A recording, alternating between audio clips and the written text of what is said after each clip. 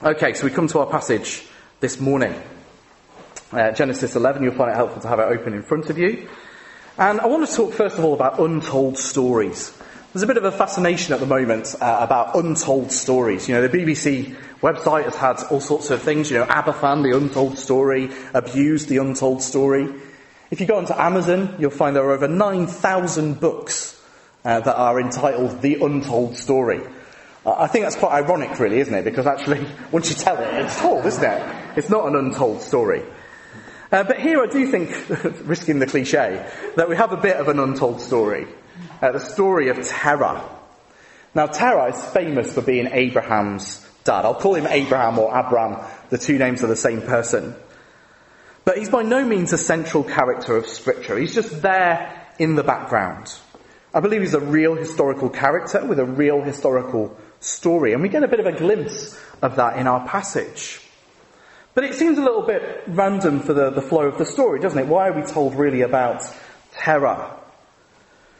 Well, the same reasons that the book as a whole was written. I've been saying over the last few weeks that the book of Genesis was written by Moses in the wilderness to tell the people in the wilderness that leaving Egypt was a good idea and pressing on to take the promised land is a good idea. That's what they must do. That's what God wants them to do. So really, this is here for the same reason, to tell them that. But it's also then a reminder to us that we must persevere in our faith and keep going to the end. That might not be immediately obvious from the list of sort of names and things like that, but we'll see it as we go through. So our first point as we look at this passage is another Noah, verses 10 to 26. I'm not going to read them to us again. Nick did a brilliant job of pronouncing all those names. But we can see right at the very end, in verse 26, when Terah had lived 70 years, he fathered Abram, Nahor, and Haran. Here we have a man with 3 sons. Nobody else in this genealogy, if you look back up, are we given more than one name. We're just told, one son, and then moves on to the next one. We're told they have other sons and daughters, but they're not named. Well, here we have a man with 3 sons. Now, I should say it's 3 sons that we're told about here. We actually find out later on that he has other children. But again, we've said all the way through that Moses is making decisions as he explains what's going on. It could be that he has daughters, but he doesn't mention them here. But the 3 sons he has, well, they're not Shem, Ham, and Japheth, but they're Abram, Nahor, and Haran. But the idea of 3 sons, well, we've met it one place before, haven't we? With Noah.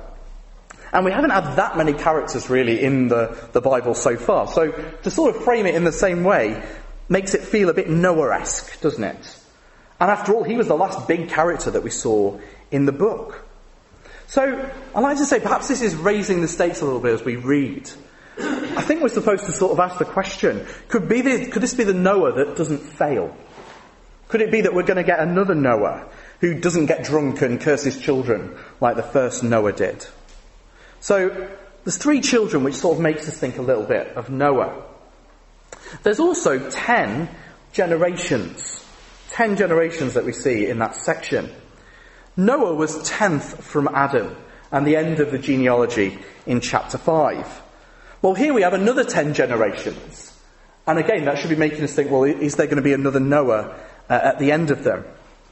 If you're sceptical about numbers, you'll notice on the back of your notice sheet there's Jude chapter 1, verse 14. It was also said about these that Enoch, the 7th from Adam, prophesied, saying, "Behold, the Lord comes with his 10,000s of his holy ones." And then in Matthew's Gospel it talks about 14. So the generation from Abraham to David were 14 generations.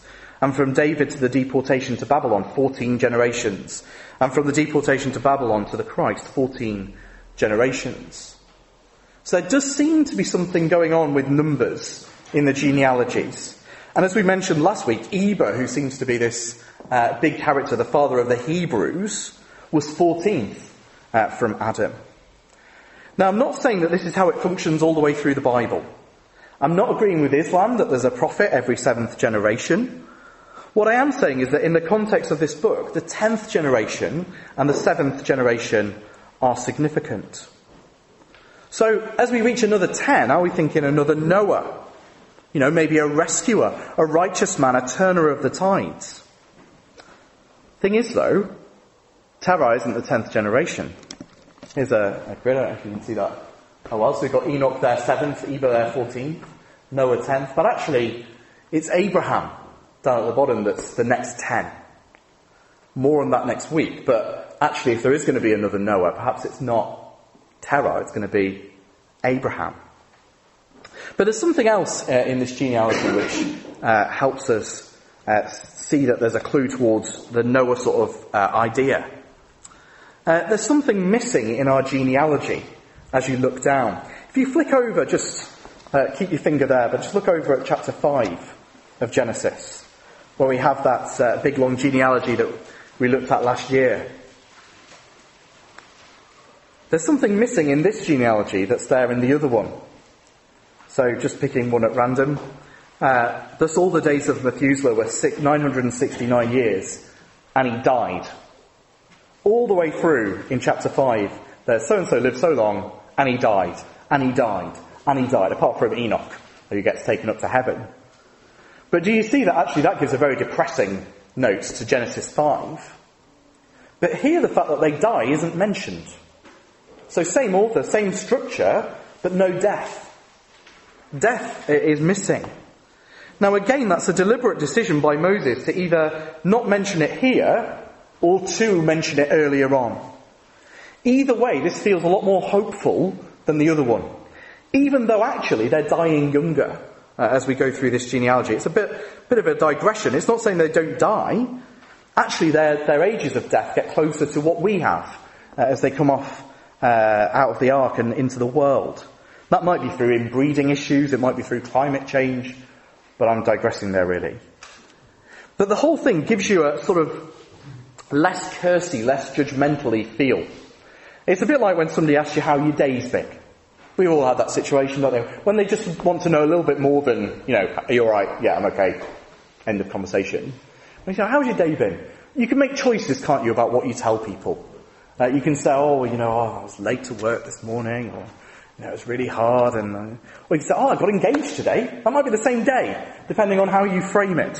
So they're both true, but here, by not mentioning death, he's actually giving us hope. He's saying that perhaps, this cycle of sin and judgment that we've seen so far is not the whole picture. So, another Noah? Well, maybe, but it's probably more likely to be Abraham. But we'll see more of that next week. The next thing that we see, though, is that we have a mixed-up family. Just have a look at verses 27 to 30. Now, these are the generations of Terah. Terah fathered Abram, Nahor, and Haran. And Haran fathered Lot. Haran died in the presence of his father Terah in the land of his kindred, in Ur of the Chaldeans. And Abram and Nahor took wives. The name of Abram's wife was Sarai, and the name of Nahor's wife, Milcah, the daughter of Haran, the father of Milcah and Issachar. Now, Sarai was barren. She had no child. So what we have here is a bit of a mixed-up family. We're given very scant detail, but we can see a few things, a few little snippets into Terah's life.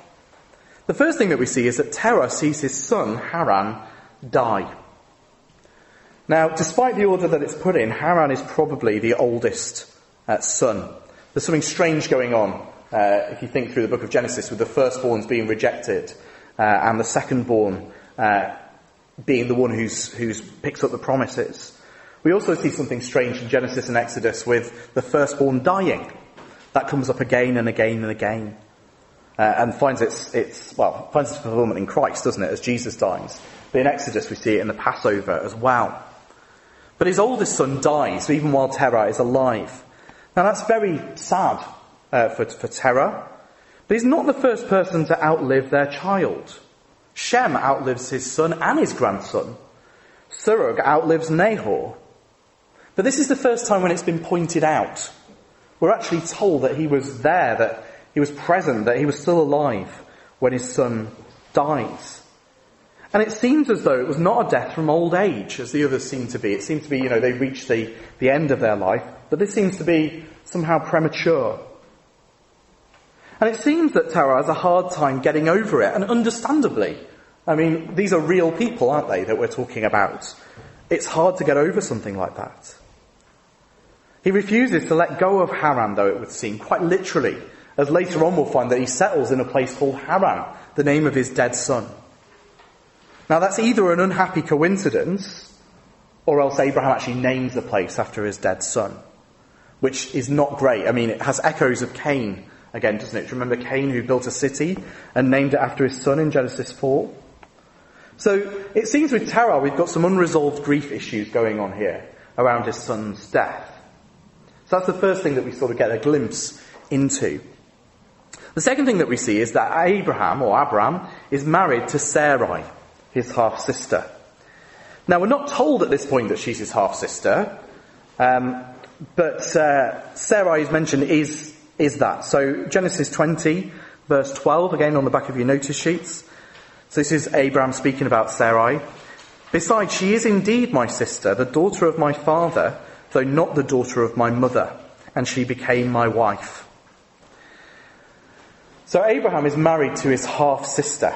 Now that would be forbidden by the laws that the Israelites are given in the wilderness. The laws that Moses would have explained to them.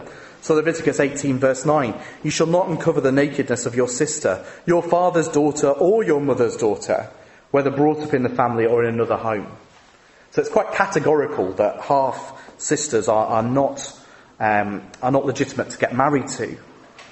Some have associated her with Iscah, who's mentioned at the end of the verse, which would be Abraham's niece. In that way she would somehow be the granddaughter of Abraham's father. But it would seem a little bit strange to have the same person with two different names within two verses of each other, wouldn't it? That would be very, very strange. And it would begin to explain why she's called his daughter-in-law rather than his daughter in verse 31. So Terah took his son, Abraham lost his daughter, and Sarai his daughter-in-law. But it wouldn't explain why she's not called his granddaughter.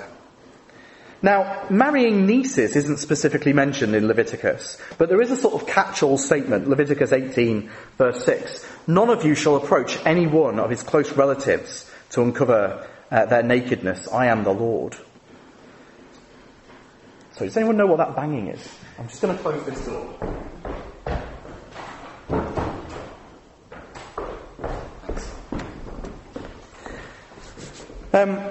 So there's not actual command not to marry your niece, but it is a bit creepy, isn't it? As well as being sort of covered by close relatives. It's not quite as bad as your half-sister, but it's still a bit strange, isn't it? The plain reading is that she's Abraham's half-sister, which means either that Terah had several wives at once, because we're told that she had another mother, either that Terah was widowed or divorced at some point, that Terah had concubines perhaps, sex slaves, which was a common but disgusting practice at the time, or that Terah had affairs with other women. Now, some of these options cast Terah in a better light than others, but it still shows us this idea that things are fairly mixed up, a bit more messy than we thought. So there's no reason to look for the best option here. Actually, Terah was human and as such sinful. It could be that there's all sorts of sinful reasons why you could have a daughter by another woman. And on top of that, we're actually told in Joshua that Terah was a pagan. So Joshua 24 verse 2. And Joshua said to all the people, "Thus says the Lord, the God of Israel, long ago your fathers lived beyond the Euphrates, Terah the father of Abraham and of Nahor, and they served other gods." So we've no reason to read in the best motives and the best practice into Terah at all. He wasn't really even a believer. He didn't receive the divine call of God. It was Abraham. In Acts we're actually told that it was Abraham that was called while he was still in Ur, and that Terah sort of tags along as they go along. So it's not that Terah is setting out on a noble pilgrimage which Abraham completes. It's actually that Abraham is called to leave his land and his father's house, and Terah sort of goes along for the journey. If anything, Terah is a hindrance to the call of Abraham. But it gets even more messed up. Nahor is married to his niece. Now we've already mentioned that that's not good, but on top of that, his niece is his dead brother's daughter. We're also told that Sarai is childless. Now within a verse of Sarai being mentioned, we're told that she's barren and has no child. It's a comprehensive statement implying that she not only has no children, but is effectively infertile. Now, at the point when they leave, Abraham is already 70 and Sarai is 60. So with life cycles coming closer to ours, as we see that they are with the genealogy, she was already beyond the age of bearing children when we first meet her, or at least very close. Now, it's not saying that that's a moral failure. Actually, not being able to have children is awful, isn't it? It's not to do with our sin. It's just part of life. But it is a family tragedy, isn't it? That was a culture where especially a good number of children were seen as a great blessing. I don't know about you, but when I see in the papers a family with a good number of children, you tend to notice that the headlines are to do with sponging from the state, aren't they? Like the family in Morecambe. That tends to be what it's about. But in the old world, they were seen as a blessing. Whereas our world, we tend to see them as getting in the way of our lives. But infertility then as now is emotionally and physically draining. It strains relationships, and here it threatens legacies. Abraham's name risks disappearing from the earth. So we can see that the situation is very, very messy. But what are the implications for us? Well, this family is more messed up than you'd find on Jeremy Kyle or Jerry Springer, isn't it? Let's face it. Have you ever watched Jeremy Kyle? Jerry Springer a few years ago? You get the sort of thing, I don't often stop for very long, but you get the sort of headlines along the bottom, don't you? Telling you what they're talking about. Could you imagine the headlines for this one? I'm in love with my dead brother's daughter. I'm sleeping with my half-sister. I just can't get over my dead son. I'm trying to have a baby with my half-brother, but it's just not happening. I mean, that's even extreme for those shows, isn't it? But when God steps in and does something, he doesn't choose perfect people. He chooses messed up people to display his grace and his glory. He starts with us in the mess. He doesn't expect us to come out of the mess before he can deal with us. And as they set out with Canaan, we'll see that actually they've got all sorts of issues, haven't they? A pagan father with grief issues. A man who's married to and is sleeping with his half-sister who has fertility issues. A man who's married to his dead brother's daughter. And his dead brother's son as well, who will end up having children with his two daughters. And yet, God will use these messed up sinful people to start the fight back against sin. And he still uses messed up sinful people. They're called Christians. Let's not think of ourselves as above the mess. If your life is messy, welcome to church. That's who we are. We are in the mess and God is with us there. It also means that we can't be holier than thou with people whose lives seem more messed up than our own. That stinks more of middle-class snobbery and Phariseeism than biblical Christianity. Church is not a club where you have to look like your life and your family are all sorted. It's not a group where your life must be on an even keel before you join. I mean, even in the New Testament, look at the church in Corinth. People are turning up drunk to communion. And one guy is sleeping with his stepmother. Why don't we see that happening in our churches? It's a good question though, isn't it? Is it because we're actually holier than they were? Or is it because we send out the message that if you have problems, you're not welcome? God doesn't ask us to sort out the mess and then come to him. And we know that, don't we? But how often do we apply it? God enters into our mess, as he does with this group as they set out to Canaan. He goes with them. And we'll see that's just what he does in our last section. A failed traveller, verses 31 and 32. Terah took Abram his son, and Lot the son of Haran, his grandson, and Sarai his daughter-in-law, his son Abram's wife, and they went forth together from Ur of Chaldeans to go to the land of Canaan. But when they came to Haran, they settled there. The days of Terah were 205 years, and Terah died in Haran. Here we see a failed traveller. Terah sets out. But as we've seen, actually, it was Abraham that got the call. Terah seems to leave the group here, but actually it's Abraham that was told to go. And they make it to Haran. That's about halfway there. So, here's a map. Haran's up at the top. Just a pointy thing. So they start off from around about there to around about there, but this is where they really want to be. They walk about 600 miles to Haran from Ur. Abraham, Sarai and Lot will walk another 400 miles in the next passage. It's almost a proclaimer's song, because between them they walk about 1,000 miles from Ur to Canaan. But here they've walked 600 of those 1,000 miles. But they don't make it all the way. Now as they set off, Abraham is 70 and Terah is 200. That's the best reckoning that we've got.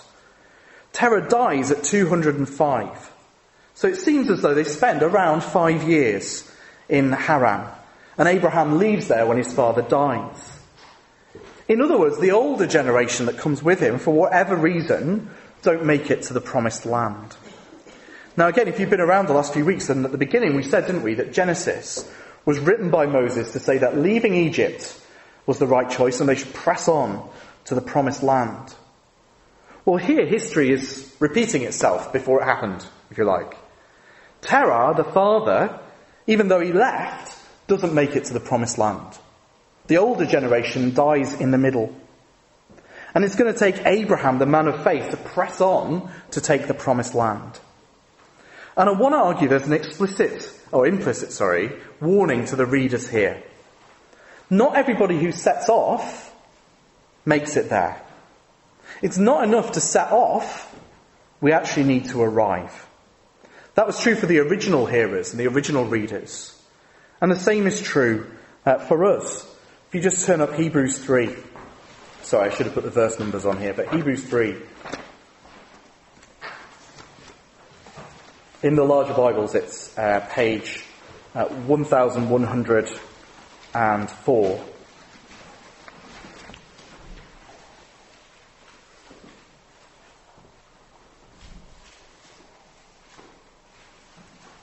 It's a fairly long reading, but I'll explain why we're talking about this. So Hebrews 3, verse 12. Take care, brothers, lest in any of you there be an evil unbelieving heart, leading you to fall away from the living God. But exhort one another every day as long as it is called today, that none of you may be hardened by the deceitfulness of sin. For we have come to share in Christ, if indeed we hold our original confidence firm to the end. And it is said, today if you hear his voice, do not harden your hearts as in the rebellion. For who was it who heard and yet rebelled? Was it not all those who left Egypt, led by Moses? And with whom was he provoked for 40 years? Was it not those who sinned, whose bodies fell in the wilderness? And to whom did he swear that they would not enter his rest, but to those who were disobedient? So we see that they were unable to enter because of unbelief. Therefore, while the promise of entering his rest stands, let us fear lest any of you should seem to have failed to reach it. For good news came to us just as it did to them. But the message they heard did not benefit them, because they were not united by faith with those who listened. For those who have believed enter that rest. As he has said, I swore in my wrath, they shall not enter my rest. Although his works were finished from the foundation of the world. For he has somewhere spoken of a seventh day in this way, and God rested on the seventh day from all his works. And again in this passage he says, they shall not enter my rest. Since therefore it remains for some to enter it, and those who formerly received the good news failed to enter because of disobedience. Again he appoints a certain day, today, saying through David so long afterwards in the words already quoted, today if you hear his voice, do not harden your hearts. For if Joshua had given them rest, God would not have spoken of another day later on. So then there remains a Sabbath rest for the people of God. For whoever has entered God's rest has also rested from his works as God did. Let us therefore strive to enter that rest, so that no one may fall by the same sort of disobedience. Do you see there that he's saying this group in the wilderness, they set off, but they didn't make it. Don't be like them. And we, all of us, are en route, if you like, to the promised land. Our promised rest, the new creation. Is it possible, though, that some of us have set off from Ur, if you like, but have settled in Haran, or settled in the wilderness? What I mean by that is that we've begun our walk with Christ, but we've stalled, we've settled. We don't know why they settled in Haran, do we? Some have speculated that Terah was ill because he was so old. Some people think it was unbelief. Some people think it was to do with his dead son Haran. I think we're deliberately not told, because actually there are lots of reasons why we can get stuck on the way out there that make us settle in Haran and not push on. Perhaps grief, perhaps a relationship, perhaps busyness, perhaps boredom, perhaps doubts, perhaps disappointments. Perhaps we don't know why we're stuck. Perhaps we're in Haran right now, or perhaps we haven't got there yet. But these are things that we'll need to be beware of. Friends, beware of staying too long in Haran, if that's where you are. Because soon you will settle there. And there is the danger that you will die there. You'll be the seed that sprung up quickly but was choked. The seed that grew up and was scorched so it didn't make it to the harvest. There's a risk that you will die and never make it to the promised land, the new creation. But before I scare you too much, it's worth remembering that it's not just Terah that stops in Haran. Abraham and his family do too. The difference is that whereas Terah dies, Abraham presses on to the promised land. And we need to work out which one we're going to be. All of us can get stuck in Haran from time to time. But what we need to do is have faith like Abraham and press on. We don't need to end up like Terah, who never made it to the promised land. Abraham stayed in Haran a little while, but in the end he moved on. He pressed on and made it to the promised land. It reminds me a little bit of Pilgrim's Progress. I don't know if you've read that book. It's a classic. It's brilliant. An allegory of the Christian life. There's Christian going on his pilgrimage to the celestial city on the other side of the river. And on the way, he actually stops off in many places, doesn't he? In Doubting Castle, Vanity Fair, the Hill of Difficulty. And people who used to travel with him actually stay in those places. But Christian stops there. But what makes Christian different is that actually he gets on his feet and he moves on and presses on to the celestial city. So what's it going to be? What's your story going to be? The untold story of Terah, passing into obscurity, obsessed with the past, and dead to the future?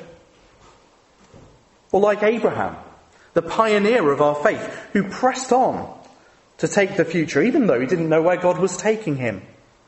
But he trusted God and he got there. As to how, well, we'll begin to find that out next week. But don't let your story be an untold one.